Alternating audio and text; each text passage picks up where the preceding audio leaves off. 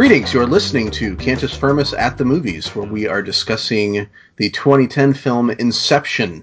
My guest is Adam Graham. Adam is behind the website nokingbutchrist.org, as well as the YouTube page No King But Christ. No King But Christ is an organization with the mission of better uniting the Christian worldview with libertarian principles. And so, Adam, before we start discussing the film you've chosen, can you tell us a little bit about No King But Christ and why you started it?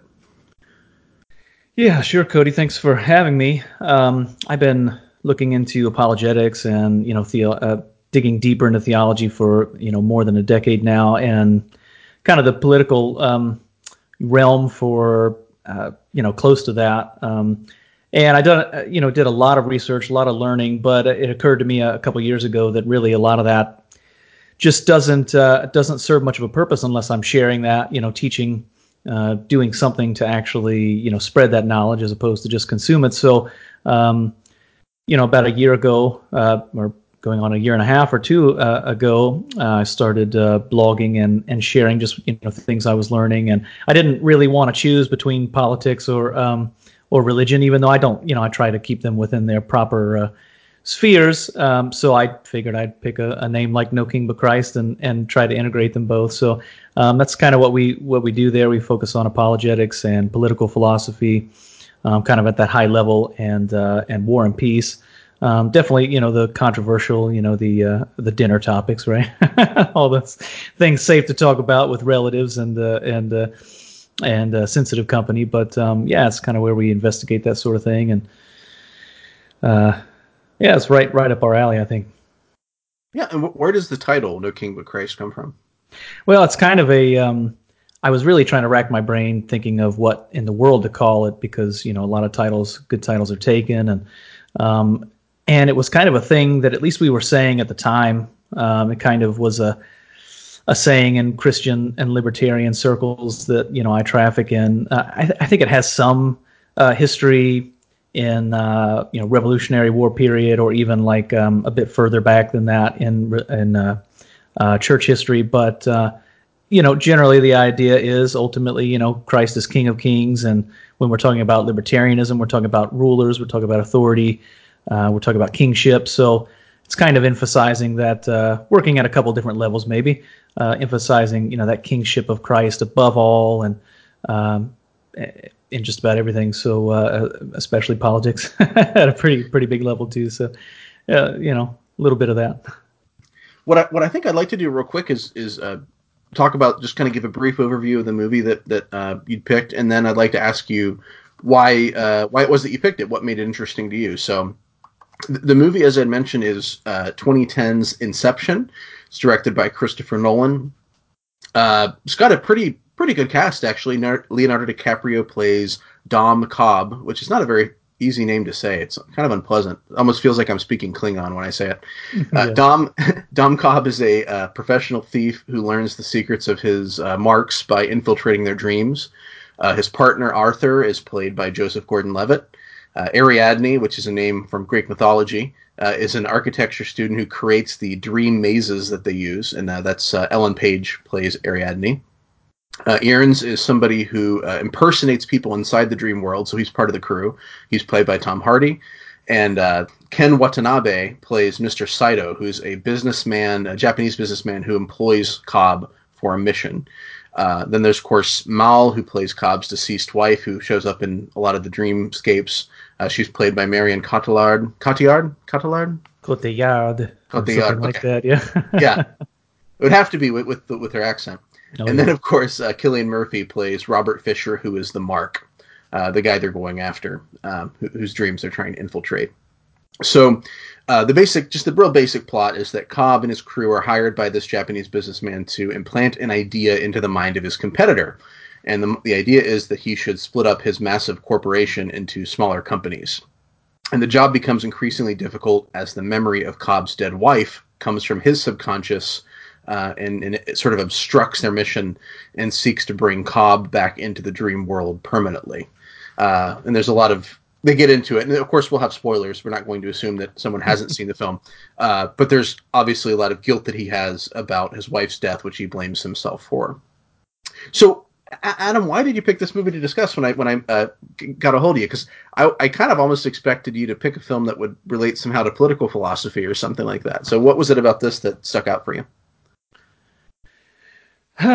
Well, yeah, when you reached out and asked me kind of what films I might be interested in. Normally, if I was thinking about my favorite films, it might I mentioned to you The Fountain, and there were definitely a handful of other films that I would maybe enjoy discussing, but I really tried to think of something that a film that had made an impression on me that I felt like had a lot of different levels, a lot of different points of discussion, points of relation that you could get into, especially in philosophy and theology. So I guess I kind of weighted a little bit more toward that. I mean, bear in mind, we certainly deal with political topics on No King But Christ, but ultimately, I like to weight theology and that end a little bit heavier in the media realm. No one likes blatantly political films. We like good stories. Inception, from when I saw it originally to now, has really stuck around as just a good story, and certainly one that's rife with a lot of different intellectual levels that it can be addressed with. I remember, it's not every film, it's not the regular Marvel film that you might think about it a little bit on the way home. You'll think about it whether you enjoyed it or not, or a cool scene or a interesting idea they had. But films like Inception and a lot of the other films that I could say may have made an impression on me over the years, they're ones that you really think about, like and believe me, if you go and Google Inception plot holes or synopsis or discussion or anything, you will find thread upon thread, because it's just that deep and that involved and just really good writing and really good story. So I think definitely that was a little bit of my mindset, trying to find something that really was just rich with things that we might be able to talk about. And it does definitely tie into, at least in my mind, some of the things that I had seen, themes and ideas in there, definitely on a theological level, not just a philosophical level. So I'm sure we'll get into that. But yeah, I had to choose something, and this seemed like a pretty good one. So, well, there's also a lot of. It seems to me that there's a lot here related to human psychology. That as I thought about it and where I wanted to go with it, I thought, well, I'm moving. Some of the places I wanted to go are moving slightly out of philosophy, but still, relevant to these issues of the human condition and meaning and what it means to live a good life and what it means to be human. Because we can talk about the philosophy aspects of it and all that stuff, but to me, as I watch it, what's interesting about Nolan is that everything he does feels very organic, I guess. And he's not afraid of using some of these sort of special effects and some of the crazy things you see where these dreamscapes are being folded and molded and but at the same time there's a certain groundedness and almost a grittiness to it, I guess. I know that he has made a big point of sticking with film instead of moving into digital territory, and has even pleaded with other filmmakers to to continue using 35 and 70 millimeter to shoot films. And as I watched it, it made me think of there's a German miniseries that was made by Rainer Werner Fassbinder called World on a Wire that ended up being kind of ripped off by The Matrix and some other things later. But one of the things that stuck out to me as I watched World on a Wire is that it's all this sort of high tech stuff with living in this virtual world and stuff like that, but very little of it feels like you're in. It doesn't feel like Tron or anything like that. Most of it feels like just the real world, even in the dreamscape. And there are places in this where the dreamscape is definitely stands out from reality and doesn't fit in. But there's also a lot of it that just does feel very organic and real. They don't go out of their way to make it seem, especially like the technology they use to connect people and go into the dreams. They don't have like these kind of crazy apparatus or anything like that. It's just knock the guy out and hook him up to this, It's kind of machine. You think of contrasting it with, a lot of people think, oh, it's in a dream, so it has to be crazy colors or completely, full of impossible sorts of imagery, things that could never exist outside of the dream. And certainly when you later on in the film see the sorts of things that Dom and his wife at the time had created, they certainly do pertain to things that couldn't exist in the real world. But you're completely right. Part of course, the reason for them constructing those dreams is to put their subjects, their kind of co-dreamers, in a situation where it feels familiar to them, and yet, sometimes they don't even know they're in a dream, or that it's supposed to feel so real that they can't quite separate it. And of course, in that sense, there wouldn't be any reason to put these fantastical supernatural things, in the dream. And so you get very little of that, a little bit with Ariadne's kind of, crazy sandbox creativity. I mean, they even make a point of it, right? If you differ too far from what the dreamer is expecting, their subconscious will attack it and understand that it's kind of being tampered with, right? Because of course, in our dream, if we're thinking about our own dreams, they are fantastical, but I don't know. I don't dream of anything that looks like an LSD trip or, a crazy, rave sort of imagery or real impossible things, right? It's usually pretty grounded. It's something from experience. It feels pretty real, but then there's an element of it that's not quite real, but I can't even put my finger on what's not real about it, right? So you're right. As you're watching the film, I feel like you understand that things aren't really real there, but the fact that it's played as though it's part of a dream, even the things that are CGI, I don't come away thinking about the film right now thinking, man, it was full of CGI, even though I know it was, effects and computer generated things. I don't think of it, reflecting on it as a film that's full of effects. I think of it as just a really rooted, film. Maybe you compare again, the original Star Wars versus the later prequels, where it's pretty obvious, which one is gritty and relatable and which one is kind of polished and stylized, and you can tell the difference, Or even a film like The Matrix, where Mm-hmm. the two different worlds feel very different. Yeah. Whereas in this, you don't get that so much. But so as I'm watching the movie, one thing that seems to come up, I think it's in the beginning and in the end, this notion of ideas being like a virus or like a cancer. Mm-hmm. And so the title comes from this notion of placing an idea in someone's mind that you make them think is their own. So that's what Inception is in this film.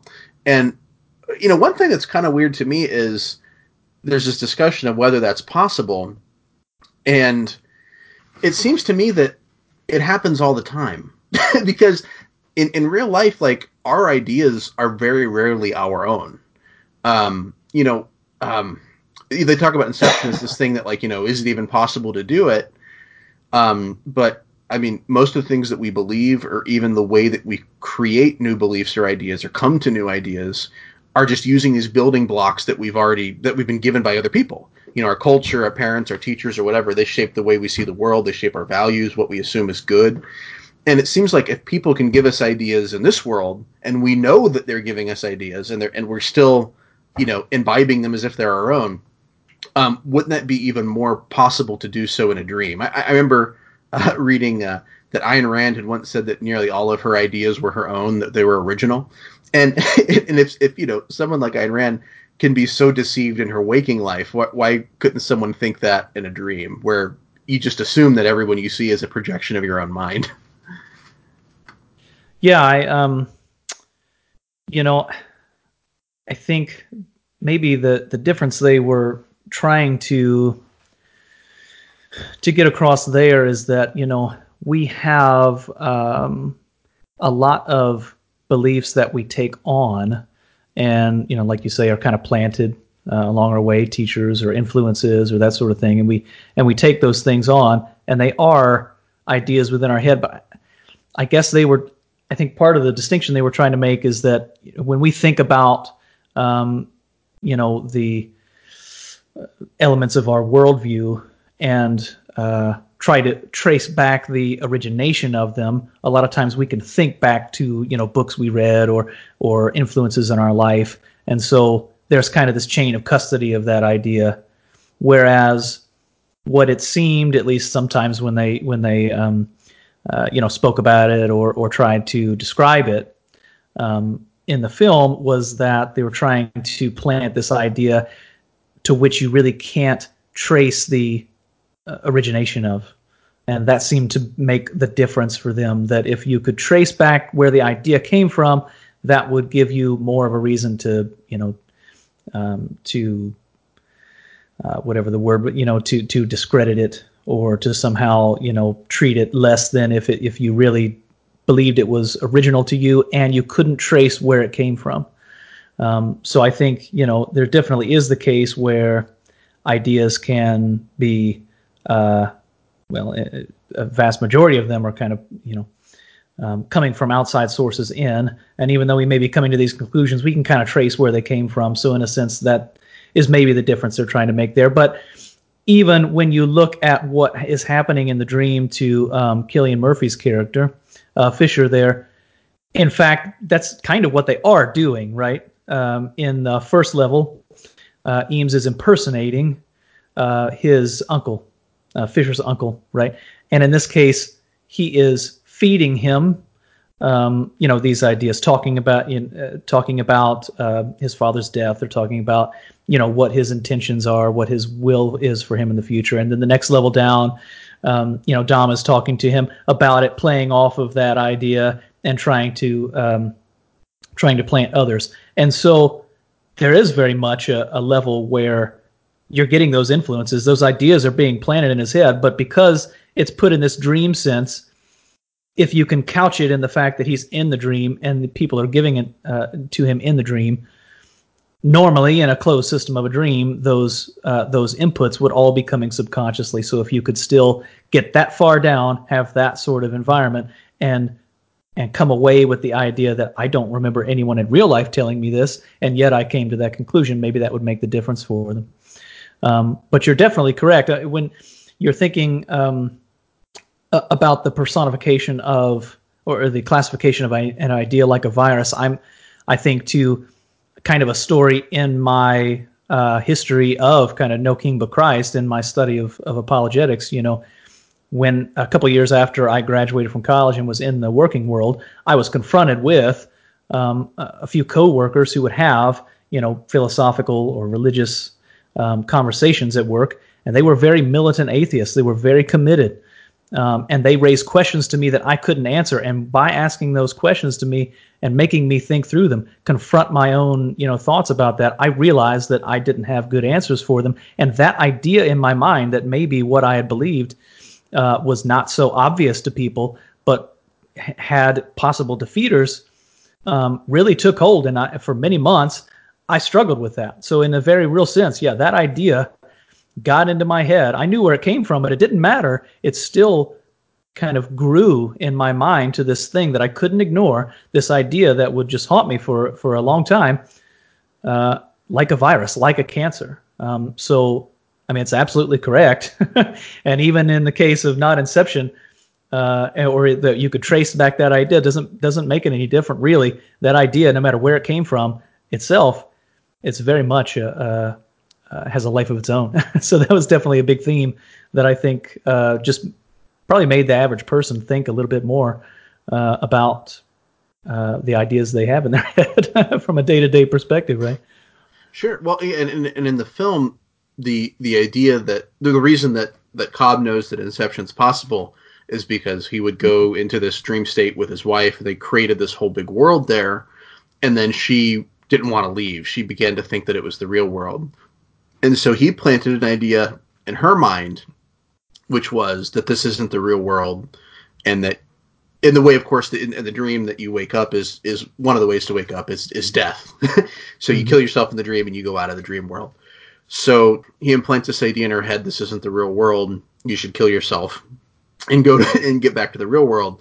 And then that grows so that when she does go back to the real world, that still is in her head. But it is interesting to think about the way, you can sort of drop a seed and it can grow into something else. And I started thinking about different examples where maybe you can see that, like, So, for example, this Judeo-Christian idea of the image of God in all people, you can sort of trace where that goes in Western civilization, and you can look at the fact that Western civilization, for all its flaws and all of its black spots and things like that, it was unique in a lot of ways from other cultures, in that it was, I believe, the first civilization to abolish slavery. You have feminism and human rights growing and flourishing more in the West than you have in other places. And it seems to me that you can trace this back to this idea of the image of God in all people, and thus the value of all people. And then you sort of see how that grows.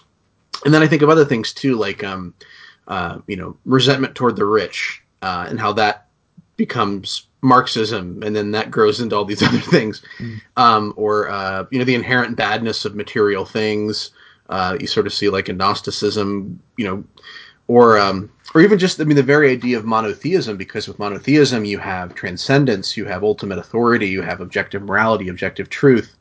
And so it becomes a very different way of looking at the world. Once you start with this idea, there's this cumulative effect as it rolls down the hill.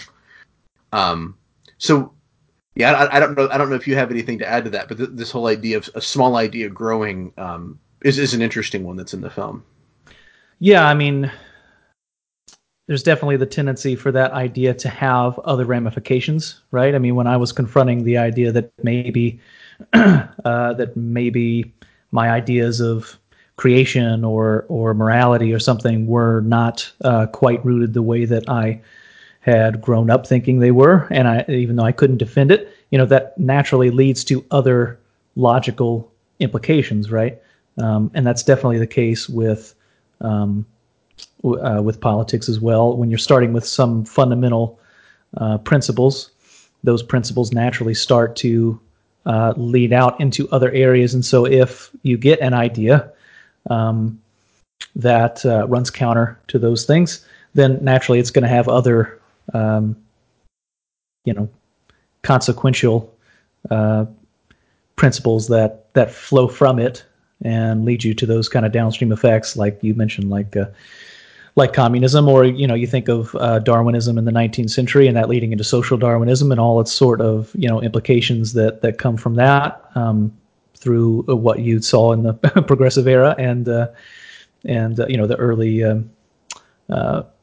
early first half of the 20th century, programs like eugenics and even into some of the racism that persisted after the Reconstruction and everything. So, it definitely plays just as much of a role there in politics as well as philosophy. Yeah.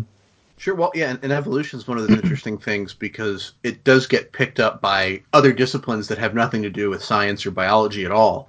And so if you start looking at comparative religion or biblical studies, you'll start seeing things like, okay, well, we start with multiple gods, and then we start kind of paring them down, and so there's this whole idea that we're moving on a certain trajectory. Yeah, there's a tree of religion, almost like a tree of life, right? So if you started with many, you went down to one, and ultimately we're evolving toward none, sure. Right? Is the implications they bear out? Yeah. Or even in the way like biblical studies, like the Old Testament, is cut up into different parts based on where they think, how they think Israelite religion evolved. So we'll stick this verse goes here, this verse goes there. So we'll kind of cut these books into all these different pieces, because we have sort of been influenced by this idea of evolution, and we're just going to apply it to everything. Yeah. And kind of what you said too, the first thing you were talking about with thinking through things you may have been wrong about or whatever, I think the idea of doubt is kind of like that. So sometimes if you find that something that you have been led to believe is wrong, that inserts this idea of doubt. And so then you start to doubt everything. And so you see, you hear a lot about deconstruction in faith. So you'll have people who will sort of go, well, I was wrong. My church was wrong about this or whatever. So I'm just kind of taking things off bit by bit. And then sometimes you find that they've got nothing left by the time they're done with it. We've had a spout of that recently, haven't we? Yeah. With Josh Harris and then a number of kind of high profile people. Yeah. Sure. And throwing out the good with the bath, throwing out the baby with the bathwater, right? Sure. Definitely. See, I understand kind of the normal, kind of the face value interpretation of a lot of the themes in the film, but definitely when I was looking, rewatching the film now, I made a point to look at it from Mal's perspective, if I could, with that doubt that she had even from the beginning, right? So she, it's a really kind of horrific scene in the about 2/3 of the way through the film, right, where Cobb is really explaining to Ariadne what happened in Limbo, what happened with his wife. And they're in this area. They understand they have to get out. The only way they're going to be able to get out, when they need to, is to die. So they force themselves to lay on that train track, both of them, and wait. And then, of course, this kind of iconic, mantra they have for themselves almost. You're waiting for a train.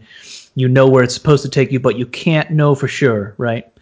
And so, you've got that scene, and I started to really think through the sort of imagery we have there, right? Where this long black train shows up later in the dream world, right? This imagery, this kind of common cultural trope of a long train being symbolic of death, so it kind of rears its head in these different cases, and then ultimately Mal becomes convinced in what Dom thinks, at least, is the real world. So you're at the top level, right? You're at the real world level, and there's nowhere else to go. But Mal is convinced there's another level up. I watched that film thinking, what if Mal was right? Because Dom can't know for sure. And this is this whole mantra, right? You're waiting for this train. You don't actually know for sure. So I'm thinking through every time Mal comes in, sure, we're kind of led to believe, or at least Dom is explaining it, that Mal is continuously coming into the dream worlds that Dom is in, and trying to instill this doubt into Dom as well to get him to stay there with her, or to go, even one more level out like she did earlier. I started thinking, what if Mal was right? What if Mal is coming into Dom's dream like he would do to other people, and trying to get him to come, out one more level? And if we think, I started to apply the sort of dream sense, this dream world and the real world sense, to our physical life and our later spiritual, afterlife, in a sense, right? So obviously, if you're a Christian, if you're a theist, you believe that this life, it's not a dream in the sense that our experiences, the things we go through, the works we do, have an impact, but ultimately, compared to presence and that closeness and intimacy with Christ that we would have in the afterlife, it is almost almost on the level of a dream. It's not. It's only a shadow of the things to come, right? We see through that glass darkly. It's clouded, it's obscured, and so I think about if you or I knew, okay, we needed to die, to experience the real world, because this wasn't the real world. Would we be able to lay down? Would we be able to be a martyr? Like the first century Christians were. Would we be able to lay down on that train, even though we knew that we would be waking up, in the presence of Christ? That's hard to think through. I mean, so I kept thinking of, bringing up that imagery of this parallel to our life and what we believe is this higher level, kind of represented in that dream world by the different levels of the dream, right? If we wake up, there's a little bit of parallel there, to the afterlife, physical reality that we understand here, and the dream world that we have there. I started thinking of through, maybe if Mal was right, tried to find another level to the story. Hopefully that made sense. Sure it did. Yeah. Well, it's interesting to think, right? Because somebody who thinks that this life is it is sort of like the person who goes into the dream world and thinks that the dream world is it, right? It's only a shadow of reality. It's not the full substance of the being. Yeah, I mean, she says that sort of thing the whole time, right? And of course, if you once you've seen it once, and then you come into it with a little bit of more of that perspective, I mean, you see different things like people showing up right when they need to save Dom from trouble or something, right? In Limbo, when he meets Mal later on, he says, you need to snap out of this. I have to get back to the real world so we can be with our kids. And she says, no, my kids are here. He says, our kids are up above. And so I'm thinking, the way we kind of think of that level of, Christ or the spiritual realm being above. And she scoffs at him, almost like this evil influence. And yet, what if she's right? What if she knows where his kids actually are and he doesn't really know? But she draws attention to those sorts of things, being chased around by the shadowy organization, and for some reason you can't go back, trying to put that doubt into Dom. And it's kind of up to the viewer to decide whether or not she's right and he needs to doubt that, or she's kind of plagued by this doubt that she can't quite let go. But ultimately, we believe Dom. It's kind of who do you believe, more at the end of the film. And of course, it's lifted with a little bit of cliffhanger at the end. It's kind of hard to tell whether who was right or not. But. Yeah, and I thought about that too, whether it was possible that she was really there and coming in as opposed to a projection of his own mind. And I think the only reason why I feel like she isn't is because she's not asking him to go further up, but to go further down. And so that suggests more to me that it's a, kind of a projection of his psyche trying to bring him back into this world where he can have her, knowing that he's going into a dream world, as opposed to, well, I mean, so I don't know, unless you have to think that there's some kind of a reversal and that the real world is somehow the world that you go into as opposed to come out into, or go down into instead of come up out of, Yeah, I mean, there's, in what we're shown, anyways, is a memory of his real world experience. She tries to get him to go one level up with her initially, and then later on, you're right. She says just to stay down there with her. So yeah, it's hard to. I mean, she does have the name of Mal, which from a Latin perspective is almost kind of telling you that she's bad, right? It's this bad Latin root, so you shouldn't trust her, And there's definitely elements of there that would lead you to that. But I mean, if anything, it probably speaks to something of the depth or the complexity of the writing in the film involved, really, right? The fact that you could see both and you can see validity in both, and you can take something from, learn something from both views, even if there is one, right interpretation of the entire, the Sure. entire storyline, right? Yeah, and it seems like maybe the Mal who is trying to get him to commit suicide in the quote-unquote real world, I mean, she could be correct, but it seems that the Mal who's trying to bring him further in later would almost have to be a projection, I would think. Yeah, I don't know. You could maybe argue if in the hotel he was still in a dream world that her at that point was a projection, and the one that's showing up later is actually her. I don't know. Yeah. Like I said, I'm sure there are Reddit threads full of this exact conversation, right? Bringing up all the points. But regardless, I definitely was seeing, with the train symbolism and just the idea that they could be in that world for decades, right, and grow old together, and then wake up and have it been a couple hours, in their real sense. It really makes you think about the idea of God being outside of space and time, in which for him in that timelessness, our entire lifetime or the entire track of human history is blown out in this sense. But for him, or for those maybe in his presence, seeing this or experiencing this, it seems like an eternity, but in fact it was just a moment. So I definitely just saw a lot of part of why I thought it would be good to talk about it, in this sort of setting, because I think it definitely has it. If for nothing else, it made me think about spiritual things, when I was watching it. Definitely, if you approach it like that, I think there's some depth there that can be gotten, right?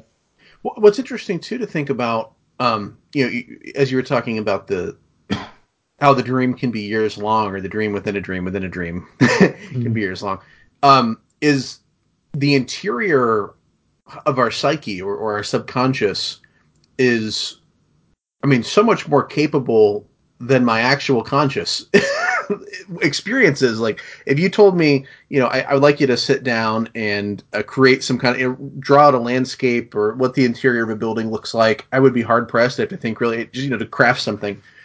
But you put me in that dream world, and my mind goes overtime to create all of these scenes and all of these people and all of these scenarios that I couldn't imagine creating in my waking experience.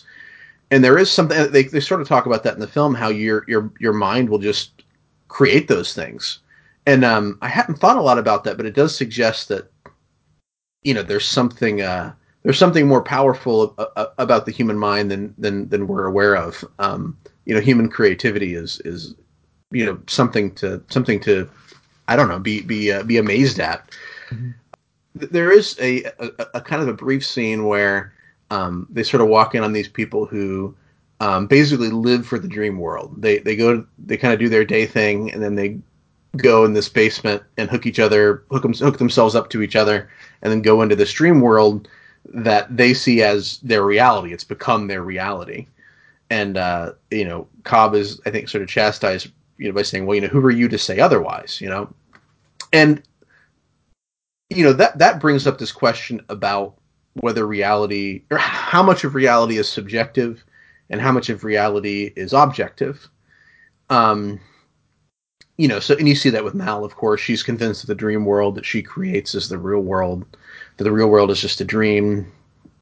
And then, to kind of bring it back to Rene Descartes, his whole thought experiment, as he was trying to discern what we could actually know about, reality altogether, was he came with this thought experiment of the evil demon, who he had the utmost power and cunning, and used it to employ all his energies in order to deceive me. So this evil demon is giving Rene Descartes his entire perception of the world, and so that everything that Descartes is seeing perhaps is an illusion that's being brought on by this other being, And Descartes' sort of struggle was, okay, well, it sounds sort of silly, but could I prove that that's not true?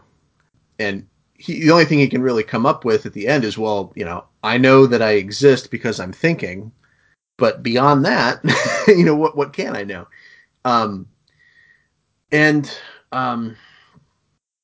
So on this question of the subjectivity of reality, I had this thought. So if Cobb had stayed with his projection of Mal in the dream world, even though, of course, he knows on some level that it's not really her, would he have been able to tell the difference? People can surprise us, but on some level, our knowledge of everyone that we know is kind of creates this projection, right? So we have these experiences with them, and based on that, we think we know them. We can sort of conjure them up in our head. We can imagine how they might react to certain things, what they might say, how they might move.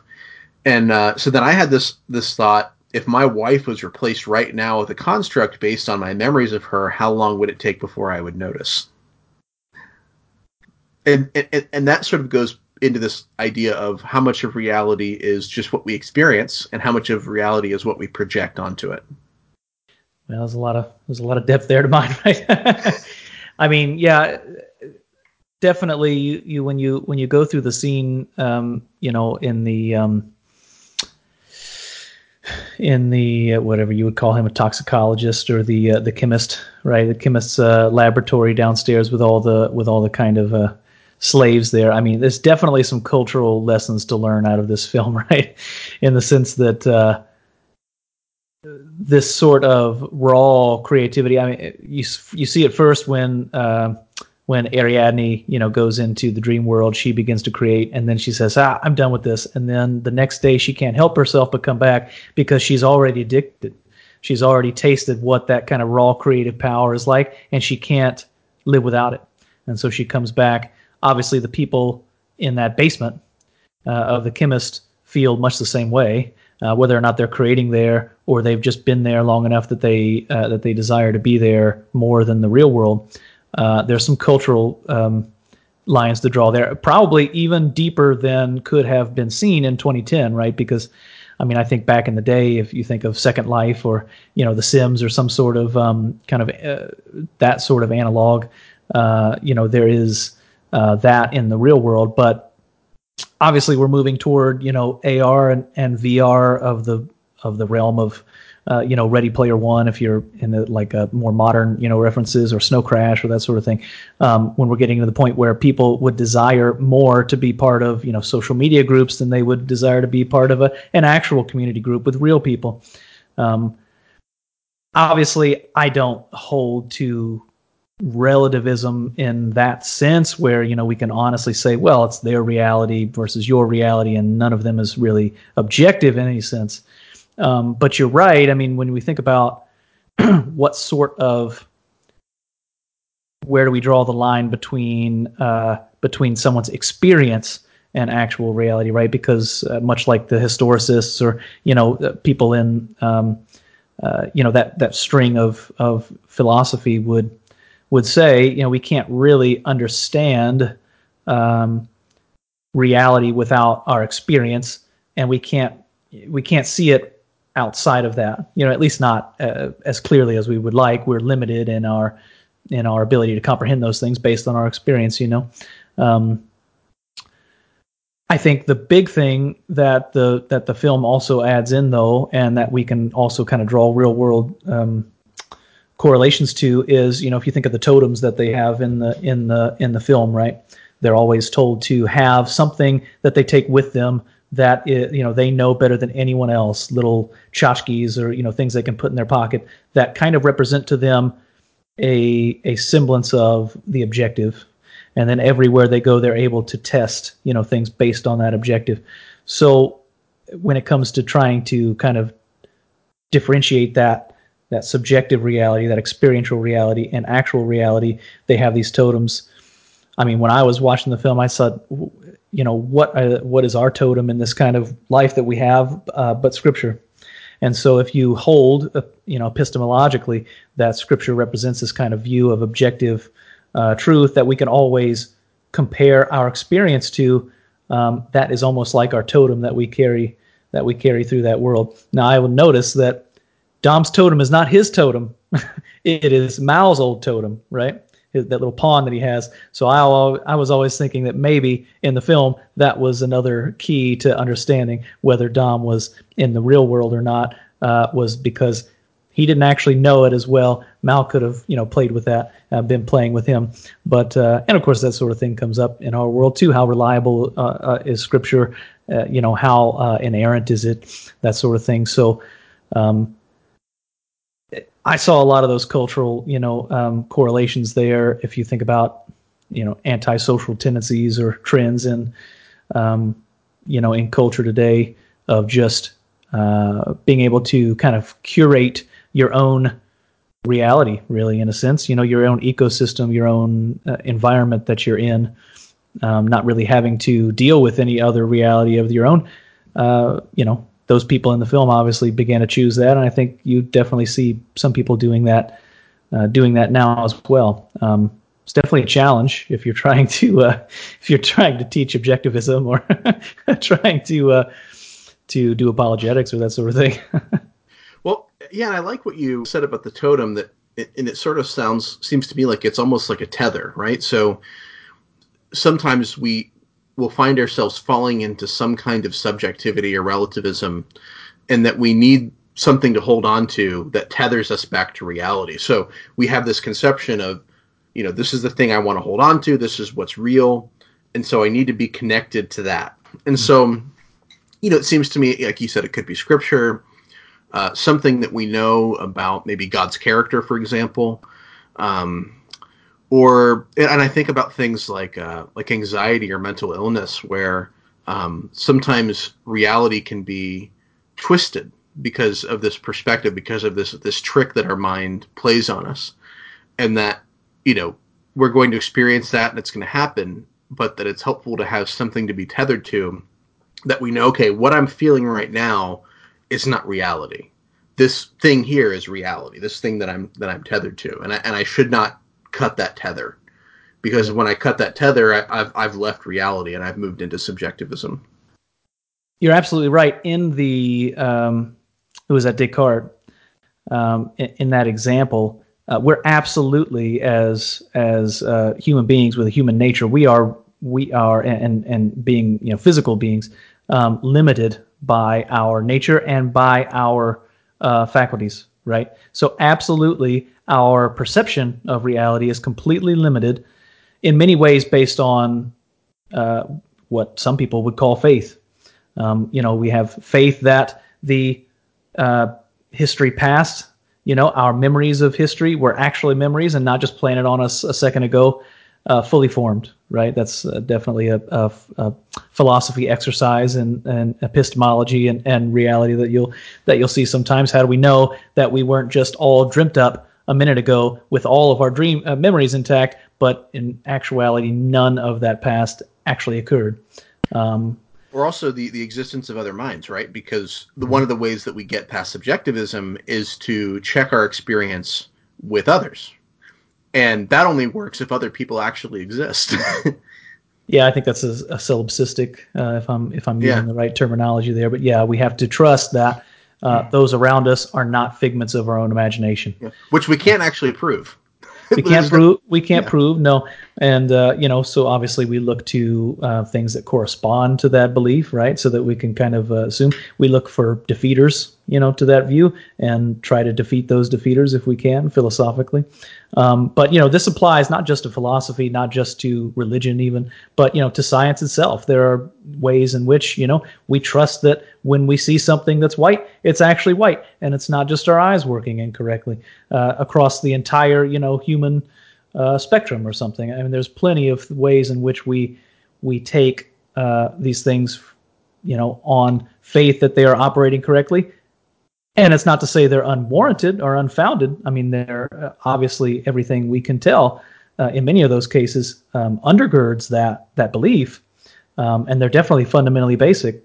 But that doesn't mean that they are equally as demonstrable or objective or testable as other observations we might have kind of down the line, right?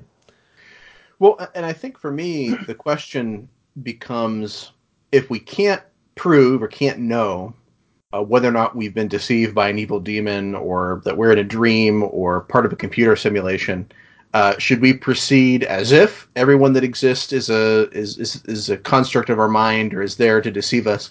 Or even though we can't know it for sure, should we proceed as if our faculties are trustworthy and that reality is not illusory? Because ultimately you can't prove it one way or another. So upon what basis should we proceed? What is the idea that we should put our faith in? Oh yeah, well, it's not a thought experiment I've run in recent past, so so it's difficult to defend at a moment's notice. But yeah, I mean, obviously, if you were struggling with this and you're a listener, I would probably say you run with one and see how well that works, right? I mean, there's something to be said, and I think people like Lewis have brought this up in the past, right? That if we have to assume something about reality that we can't actually live up to in our everyday life, then it's probably reasonable to assume that assumption that we're having is an incorrect assumption. So, for instance, if we say, well, I believe that morality is completely subjective in the world, so I'm going to live now as though nothing is actually right or wrong, and I'm going to proceed like that. But then the first second someone cuts you in line or punches you in the face, you're going to inevitably respond in a sense that was actually wrong for them to do that, because we can't physically live out the conviction or the belief that morality is completely a subjective construct that has no objective grounding in reality. And so when we see ourselves butting up against these sorts of philosophical assumptions we might have, and being unable to live consistently with that just as human beings, it's a fair assumption just at that level that we probably have something messed up in our worldview that might not be a warranted or a justified assumption that we have. The thing that stuck out in the film to me, one more thing, is this notion of the reification or personification of guilt. And really, I mean, guilt or regret can become a part of our subconscious. You know, these memories of regret that we feel, they feel as real as when they happen. So, like, Mal, Cobb's dead wife, she feels more like a real character in the film and less like a projection, even though supposedly she is. And I mean, it makes me think about things that I've done that I've regretted, whether it was immoral or just embarrassing or whatever. But then I create this projection of the person that I've embarrassed myself in front of, or wronged or something, and they're always there in my head to disapprove, to mock me, or to just be eternally hurt and unable to move past it. And they become like this, like Jacob Marley's ghost, where they're just sort of chained to this thing that I've done, and that's probably not at all the case.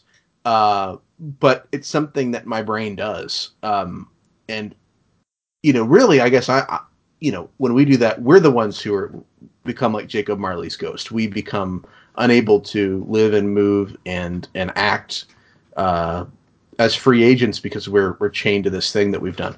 But I like the way the film expresses that. I don't know if you have any thoughts to add to that, but it was just something that really stuck out for me. Yeah, no, I mean, it's definitely a theme throughout, literary history, right? If it's Poe's Telltale Heart, that just always hounds him, these constant reminders, it's definitely well done, in the film. And it doesn't really come out until later on, obviously, in the film, that it's actually kind of there because of guilt. But yeah, I mean, it's absolutely a point. Now, I don't know how I don't struggle with that as much as with different personality types, right? I mean, there are those I think that struggle with that more, and those that struggle with it less. I mean, obviously, if I had a hand in my wife's demise, I'm sure I would probably feel quite guilty of that. But I mean, it's probably enough to make you thankful for grace and and forgiveness through Christ, right? I mean, it's tough to imagine having to carry that sort of burden without knowing, that you had forgiveness from anyone at any level. So, yeah, I mean, it's a big theme in there as well. Sure. So, do you have anything to add before we start wrapping up? Other things that you noticed in the film that we didn't really discuss, or? Well, I think we hit on a lot. I mean, this film is coming up on almost 20 years old now, right? If it's released in 2010 and or 10 years old. 10 years. Mm-hmm. That's I know my life has changed quite a bit in 10 years. When I would have seen this around that time, I forget if I saw it in the theater or just shortly after. I hadn't been married yet, hadn't had children yet, and as I watched the film again, especially with that kind of critical eye, just really trying to understand what was being said and really feel, what the story was having to say. It's been said in other arenas, but I'll reemphasize it here. There is just a level in probably every art form, right? But especially in film and the visual medium and storytelling, that there is just a level of storytelling and empathy that you really cannot grasp outside of being a parent or outside of being married. When you see Dom go through watching his wife, step off a ledge and having to live with that, or having the knowledge that your children are in the next country over, but you can't see them. I don't remember being hit that hard in the chest with those things then as I absolutely am now. So I was just really I mean, it's a hard film to watch, I think, if you're a parent or if you're if you're a husband or a wife. It's really it's a reason why it's a very impactful film, but it's definitely not one that I tend to watch on repeat a whole lot. It's not quite as much of an enjoyable film even now as it was before. Still has just as much to teach, but just hits so much harder from an empathy, an empathic level. So that was definitely something that stuck out to me. But no, I mean, it was definitely interesting to get back into into this and start thinking through it again, and gave me a new appreciation and got my mind sparked a little bit. So yeah, it was a fun Well, I guess fun ride is it's an okay way to say it. Was certainly an interesting one, yeah. Sure, yeah. I find these conversations are beneficial because knowing that I'm going to have to come here and talk about something for an hour, I look at movies a little bit more closely than I might normally, and so you start to really think about the connections here. And I only mentioned one philosopher, but as I say, it's a philosophy podcast, so I'm gonna have to mention some philosophers here. Probably. I could have mentioned more, but I didn't want to get too Sure, super technical about yeah, it. I know. Yeah, I could have mentioned. Yeah, Kant listen, and we've Hume got and, so many. We have so many names we could have dropped, and we were just being easy on everyone. All right. Yeah, make it easy for people to follow. Um, but it was really great to have you here. And before I go, though, I do want you to kind of remind people about what No King But Christ is and where they can find out more about it. Sure. So the main blog is at nokingbutchrist.org. We're on Facebook, Twitter. If you search for them, we have I think is a kind of a neat Instagram account as well under No King But Christ. We've got nice little shareable memes on different, not the meme culture type memes. I don't go in for a lot of those, but quote memes and things that I think are really it's in the respectable. You won't feel bad about sharing them. I'll say, even if they are provocative. And then of course the YouTube channel at No King But Christ as well should be pretty easy to find. A lot of the articles that we've done in the past in video form. So if you like, consuming that, being able to see some imagery and that sort of thing, along with your lesson, you got that as well. Really, nice to share with people as well. But everything No King But Christ, yeah, it should be pretty easy to find. And yeah, so the website is nokingbutchrist.org. The YouTube channel is youtube.com/nokingbutchrist. And then the Instagram is No King But Christ blog. And yes, the memes are very respectable. I also have memes. They're not as respectable, not nearly as respectable. But yeah, and it's very shareable content. So yeah, man, Adam, thank you so much for doing this. I appreciate you taking time to do this with me, to watch the film, to take some time to think it through and take some notes and just to be here. Absolutely, it's my pleasure. Thank you, Adam.